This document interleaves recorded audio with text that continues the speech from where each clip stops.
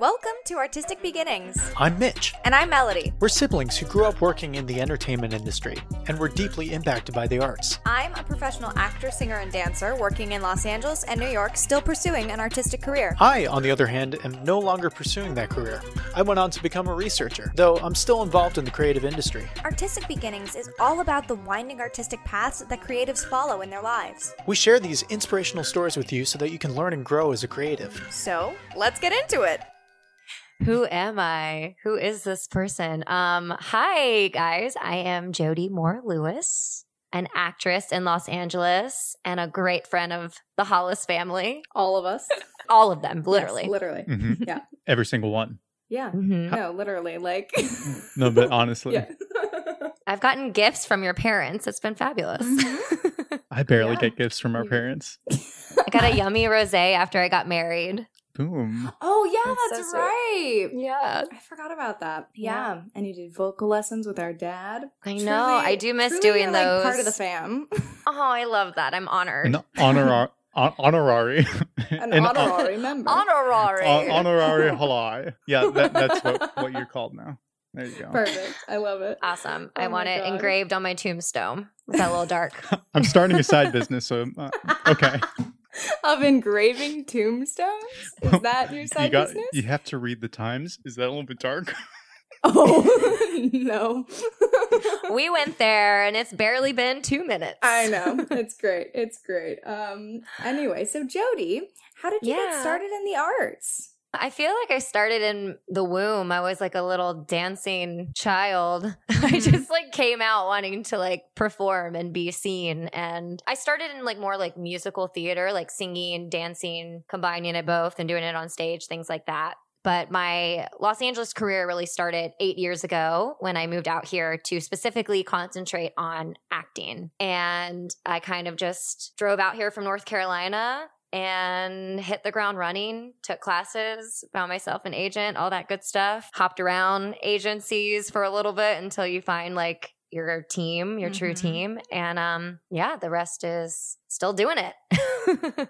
Cool. Did you go to school for acting? No, I did not. So I did not study acting when I was graduating high school, or I guess a little bit before graduation because you choose your college before then. But I just remember being like, I think I need to do something more practical with my life. Like, let's be real, Jodi. Don't go after your dreams. Like basically just talking myself down. Aww. So I studied communications and marketing at North Carolina State. And I had a job in fashion for a couple years, which was really cool and exciting. And I got to travel around the United States. I went to New York a lot. I even went to India and London, and I realized with the possibilities with that, and having such like a cool, quote unquote, cool job where I had all this fun things to like work on, I wasn't truly fulfilled. And I remember sitting in like a hotel room, maybe in Missouri. Gotta love Missouri. Gotta love Missouri because, you know, I went around all of America. Right. And I was watching like the Kids' Choice Awards or People's Choice Awards, something not like extravagant like the Oscars. And I just remember being really sad and I started crying and I was like 22 and I was like, what am I doing with my life? Like so dramatic in my hotel room by myself, probably drinking wine. And I was like, I need to do something. I need to make a change. And I jumped into acting class in Raleigh, which Raleigh is such a great community with acting because the Southeast has a lot going on. Oh, yeah.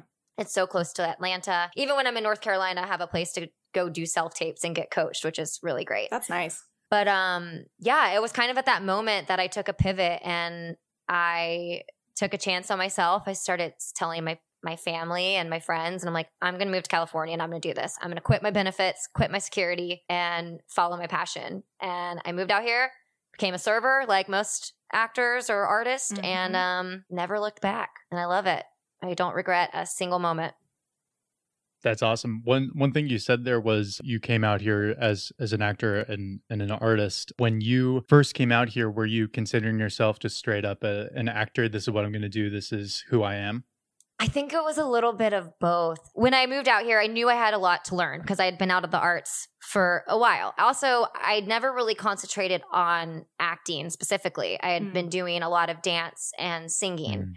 But I concentrated on acting because I have nodules on my vocal cords and I don't really have the best hips for dance. And I felt like, but I have the tool. My body is a vessel. I have all of that. I have my mind, and still it's creative and it's still performance. So I came out here thinking that I just needed to learn a lot of stuff. And I didn't really truly believe I was an actor yet. I didn't truly believe until I booked something. I think I still needed like validation with my teachers or with just getting an agent, like kind of doing all those like the rigid little steps. Yeah, totally. The check mark things. Yeah. That sort of validated like, okay, I'm one step closer to being an actor. I'm one step closer to being an actor. And I remember even like waiting tables and people being like, what do you do? And I would be like embarrassed to be like, well, I came out here for acting. I just felt like such a cliche. Right. So there was like a weird thing. I think being young in your 20s, regardless, you're still figuring out who you are. Yeah. And I think there was that paired with trying to figure out who I was in the acting world and the acting industry. It was kind of convoluted, and I think it made me second guess a lot of things. Yeah, it sounds like you went in with the right mindset where you weren't very set, like you were very cautious about like how you were thinking about it. And I like what you said, where I'm not sure many people actually do this, but they come out here and they're not coming to learn, they're coming to do the thing, and they have no knowledge or like really famous, context. Yeah, they don't come in with a learner's mindset that's kind of necessary for that kind of thing. And I think that's a valuable takeaway from how you've approached it at the start. Yeah, I think there is that realism when you come out here for sure. Especially as an actor, we are kind of already behind in our artistry in a way that we have to have an agent to get us into the rooms. We not only audition, but we need them to like us enough or for us to also fit the role enough where we book the job. Like, I feel like we're tied to so many external factors where that kind of seeps into your well-being and that mindset. So the realism, I think, is needed for sure. But I think in a way it did kind of limit me for a bit because I started kind of talking down to myself. Like, well, unless you book something, you're not worth it. Or unless you are learning this and learning that. And like I was constantly trying to like grasp at different things to prove to myself that I was where I was meant to be and doing the job that I was meant to do. Even though my inner being, I knew I would not be happy doing anything else. Like, I worked in fashion, my next love, and I traveled, my third love, and I still wasn't happy. No. And so, yeah, it was just this like tug of war between the happiness that performing and acting and learning and studying the craft brought to me, but also that business mindset. I'm 23 at the time, so old, like starting behind, like didn't study acting as an education. So yeah, that was definitely a big tug of war for me. So you felt like you were behind because of that? Yeah, I definitely did. Like I still feel it creep up on me a little bit. That idea of like the later you start, the more work you have to do kind of thing. For sure. I mean, I'm in my 30s now. So when I turned 30, I think regardless of how feminist I am and how progressive I am and how I'm like 30s are the new 20s, I still feel like youth is a mindset. There's still a deep-seated like society issue. Oh my God, especially as a woman. Especially and I can't in imagine this industry. Yeah, I mean, I feel like that I could be wrong because I'm not 100% sure, but I feel like men don't have that mindset if they're starting in the industry later in life. They don't have that thought of like, oh, well, I'm not young enough. And I think a lot of that does come from society's idea of like, you know, the women that you see in film and TV, they're always young and beautiful and, you know, full of life. And you're like, oh, but that's not how I see myself, or that may not be how they see me. And so that can be a really big hurdle to get over for sure. Coming from the male perspective on my side, like it could be, well, I'm not an actor right now, so I don't have to worry about it. But there's also, it seems to be an overmasculated kind of approach to hiring nowadays with a lot of the leading roles with the Hemsworth and all of the like, I mean, you don't have big muscles. If you don't have abs, then you're not hot. No, totally. Yeah. I think that's like, it's different. There's still that expectation. I think it's, for women, I think it's probably more of an age and beauty thing, whereas men, it's definitely like if you aren't buff and, you know, tall, then you can't play the leading man, or, you know, you get typecast. I think men do get typecast a lot on their body type for sure. Yeah, it's definitely all genders, all people. Like there's definitely once again, like a box that we put everybody in of what we expect to see. Like people go to see their superheroes and expect them to be hot and buff.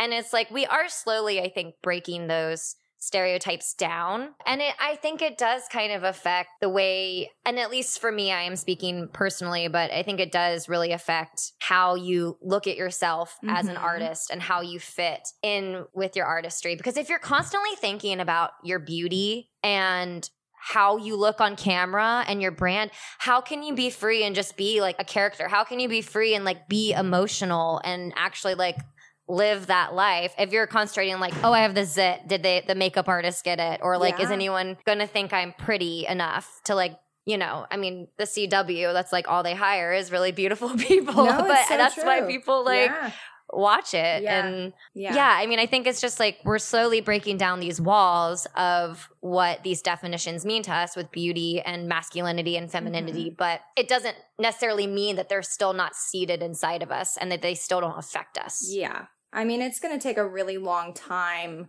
Again, speaking from my personal experience as well, like there is always in the back of my mind of like, oh, well, I fit into this category because I'm not pretty enough to be in this category, or I'm not whatever enough to be in another. And I'm hoping, fingers crossed, that changes fully, where, you know, the industry can fully represent society and truly be a mirror, because the amount of people that are like that beautiful, that is such a small percentage of the world. So it's like, it's not truthful in that way. Like, I get it. We all like to look at hot guys and gals, but like, that's not realistic, you know? Yes. Yeah. It's not. Yeah. And obviously, like, especially with celebrities, they have personal trainers and people that feed them right, and easier ways to like achieve it. Yeah. And also like it's going to be interesting when we get to that moment where you have to bridge that gap of like, you know, I want it to be way more inclusive, but also like, if I get to that point, am I going to become that person that's getting a personal trainer, making sure I'm staying in fit because I feel that pressure to be that, you know, beautiful, perfect human being, which I feel like we put a lot of pressure on celebrities and people in the industry to be that like perfect representation, quote unquote. Or I shouldn't say perfect representation. It's stereotypical representation. So I think I definitely, just kind of circling back, I definitely just came in already with these preconceived notions of what people expected and wanted of me versus what I expected and wanted of myself. Yeah. So it took me a bit to stop playing the game of what I thought Hollywood wanted, what I thought the casting director or director wanted. Am I doing the perfect audition for you? Am I doing the character well for you? Instead of, am I doing it for myself? Am I bringing in something that excites me to show you? Because art is subjective. The whole point of doing this is there is no right or wrong. It's just to be. And when you're being what you think someone else wants you to be, there's no way that you can, A, have fun, which why tell stories if you're not having fun? Sure. Or B, just like connect and be relatable. And I think it like stifles your creativity. Yeah, it takes a bit out of the authenticity of what you're doing. So to kind of turn that into somewhat of a question, thinking about the difference between being a perceived actor early on and moving on to the actual being of an artist, is it about being true and authentic versus being the kind of perceived perfect kind of visual representation that you're thrusting upon yourself based on other people's opinions? Are there other variables that you're thinking about in that area?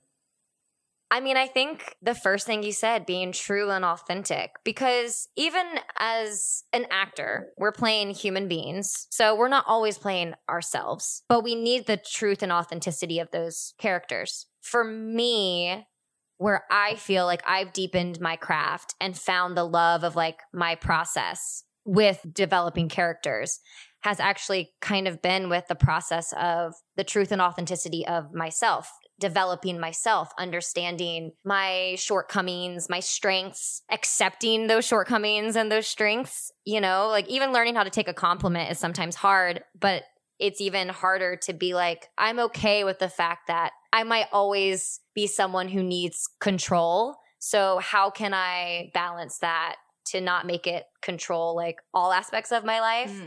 So like taking these attributes of yourself that you used to think weren't exciting or worthy to be talked about, or just like kind of working alongside them, and then realizing, oh, like that's literally what human beings do, other human beings, characters do. So what is that character's truth? Why are they perceived this way? Or how do they perceive themselves? Because I think that those, I mean, I could probably name a lot more like egoic, shadowy things other than control for myself, but those are kind of like our superpowers as artists, because we're taking these dark down, like in the depths of the oceans, like pieces of ourselves, and we're bringing them up to the surface to be like, we're human, we're relatable. And that's, I think, what being an artist is about, is giving that truth, reflecting back society, reflecting back the world, whether it's something happy and comedic or whether it's something sad and devastating. And that has been what has kept my momentum going forward with the ebb and flow of this industry. How do you balance that out? Like, one thing that I'm thinking about based on what you were just saying is like, you have to be vulnerable in that space of being able to tell stories that are really sad and like important to tell, versus like creating a sense of relief by doing something funny or creating an escape for other people. Seems really challenging to not take that home and internalize it too much. Is there a way to handle that? Or like, is that something that you also struggle with? I feel like I definitely did when I was doing it, and I had no idea what I was doing and had no words to actually explain it. For sure. I mean, I'm sure it varies from person to person. What helps me is boundaries.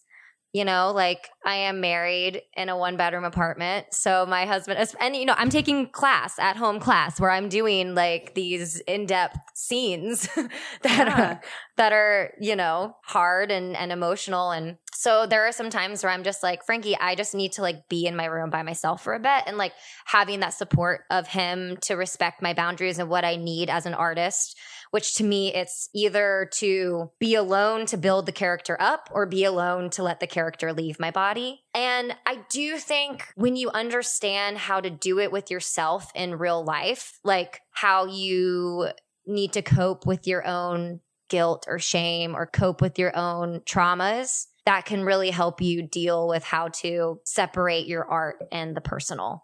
If that makes sense. I really do feel the stronger you are, and this took me a long time to learn and I'm still working on it, but I really do feel the stronger you are with yourself, the stronger you are as a person, the better you are as an artist, because you can give more because you aren't afraid to go there. And there's like this freedom of letting go when you're in the scene, but an understanding like, it's always so weird, like when you finish a scene and it's so emotional and you feel like this really weird dichotomy of like, I'm so sad and like mad and all this stuff, like of whatever the scene was feeling, but then you're so happy and like it's like cathartic that you did it and you brought that and you touched people. So, and I normally like have to turn my Zoom camera off after class to like just like give myself a second. Totally. Yeah. But to boil it down, I think it's just alone time and boundaries of that alone time, just to meditate or read a book or just watch something that lifts me up or brings me back down to reality. Yeah, it's that self-care. I have trouble with it too. I think especially for artists and actors, anyone in the arts, honestly, but actors especially, because you are the product in what you're doing, it can be very hard finding that line of where do I leave the character and like where do I stop letting it be personal? Was there a moment in your path where you were like, oh my God, I need to start doing this or else I am going to self-implode? I mean, I would say I had a really wonderful year in like 2017 and half of 2018. Like career-wise, I was booking and I was going out, like I was getting the momentum. And then it definitely slowed down like the end of 2018, 2019. And that's when I started, you're like, well, what can I do? What more can I do? Can I send out these postcards? You take the checklist out and you start. Yeah, you do. You start going through it. And I love a good checklist. Yeah. But that's when I really started like once again, for me, like control is a thing, but like, what can I control? Well, I can control myself. I can control how I react to things. And I realized I had kind of fallen out of love with the craft because I was so sterile with it. Like I was just so monotonous with it. I wasn't taking risks because I just didn't want to mess up. I had gotten this momentum, so I can't let go of it. And now that I don't, like, I started strangling it again, the creativity. So honestly, not having the opportunities come in and really learning to fall back in love with the process and taking care of myself again, it almost was like the universe kind of forced me to do that. And especially like when we want to go places and we want to do these roles that demand so much of us, like we think we're ready, but are we? Like, could we handle it? Can we handle all of that comes with that role? Like you said, like, can we handle the fact that we have to dive in and then come back to real life, or like potentially have to go on shows and talk about this, or maybe someone might not like it because it's more mainstream, like learning about all those unknowns that could potentially happen. I just really just came back to myself. I don't know, as like woo-woo as that sounds, I just don't feel like we've been taught enough to do that, to have self-care and to have agency over our lives, and to be like, no, I'm choosing myself right now and my health and my strength. And it felt very empowering. And I think that was part of the severing of me needing that booking for the validation. And I think that's what we spoke about. Maybe we haven't mentioned it here specifically, but kind of what we talked about before. When I was thinking of myself as an actor, claiming it didn't feel real unless I was working, I was booking. But it was like in that moment, I found myself as an artist and falling in love with learning again, and just reading books and what I could gather from like different points of views, and like fiction or nonfiction, or like watching television is important for us. We don't have to feel bad about that. Like, it's our job to like understand different tones and genres, and writing and journaling out thoughts. Like, all of that stuff aids to potentially deepening your work as an artist. And that just made life a lot more joyful. And not to say like I'm cured, I never feel pain or sadness. I don't believe you can have happiness without pain and sadness. There has to be both. But it just really honestly was that forced break of not getting those dopamine hits of auditions, pens, bookings, and realizing like, oh, I need to like find this within myself. Yeah. And I mean, that's also, that's the business. There are the highs are highs and the lows are low. So you have to have that, inner peace with yourself to be like, it's okay. It's fine. We'll get through this. Totally. Yeah. And I do think alongside the inner peace with yourself is having like a good community to lean on as well. And especially if you're like connecting with others, you realize you're really not alone, especially in LA. LA is a smaller city, town than you think. The business we're is all going through this. It's a small world in general. So it is nice to have that knowledge of you're not alone in that situation. Totally. Yeah, I think just to hone it in, like, hit it home, or whatever I'm trying to say. Whatever the baseball reference is. Yeah, whatever. My husband likes baseball, so I try to like pretend I like it too. Yeah, good for you. Kick a home run right into the goalpost. Yeah, kick that home run. I love it. Tee it off. Anyway, we could keep going. Exactly. But like, the process is meant to be like the most exciting part of our lives. The process of life, the journey of life, the process of developing a story, a character, what you want to create. And just we're all going to go off track from that. It's inevitable. We're human. But just to have a constant reminder to come back home to that, to come back home to your process, and finding that excitement again, I think is really helpful as an artist and really helpful in living in this world in general. Hey everyone, just wanted to hop in before we get into our final questions with Jodi and let you know where you can find her. Her website is www.jodimorelewis.com and her Instagram is Jodi with 5 O's and I believe 7 I's. If you want to find out more about her, go find her on the interwebs. Cool. All right, well, let's jump into our final questions. Okay, let's jump in. So, Jodi, what do you think is the hardest thing about pursuing the arts? Kind of reiterating, just staying true to yourself, because all the red tape and the bullshit that the industry brings, I think it's easy to get caught up in. I mean, and we shouldn't be mad that if we get caught up in it, it just is what it is. But just trying to like really come back to yourself and center yourself, because we all want to work and we all want to show our art and perform, and just trying to be patient. And I think that's the hardest thing. Yep, I agree with that for sure. All right. What is your favorite piece of art right now? So I've already seen this, but I've been rewatching it with Frankie because he hadn't seen it. But I like fucking love Sex Education on Netflix.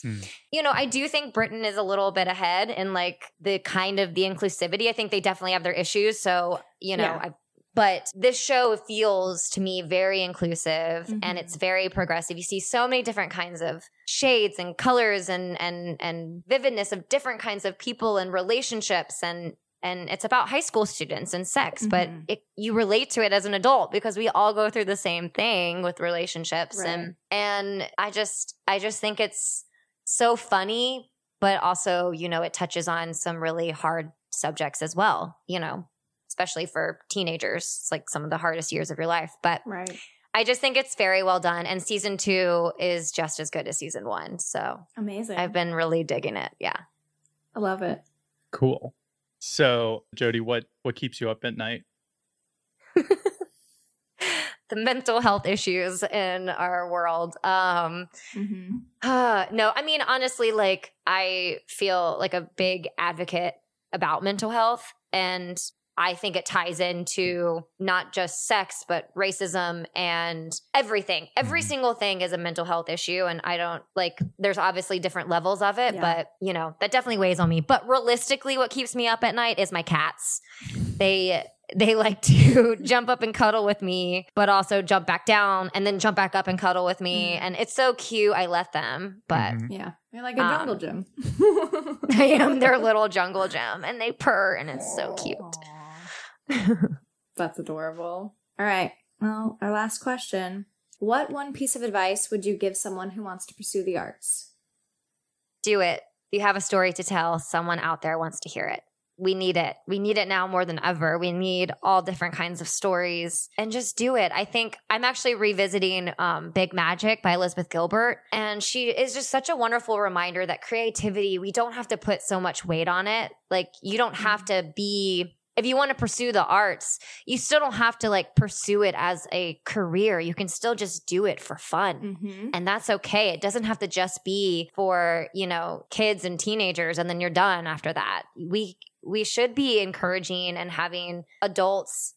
I think she has a story about a friend who used to figure skate and then didn't do it professionally and got too old. But then at 40, again, she found her love for it and figure skated every morning, like before work. And just to do it because it enriches not only your life, but everyone else's life around you. Hey, thanks for listening. For more information about the podcast, visit our website, www.artisticpodcast.com. If you liked the episode, do us a favor and share it with a friend. It's the best way to help people find our podcast and will help support the show. For updates on new episodes and content, you can follow us at The Artistic Pod on Instagram and Facebook. Thanks again for listening, and we'll catch you next week. See ya!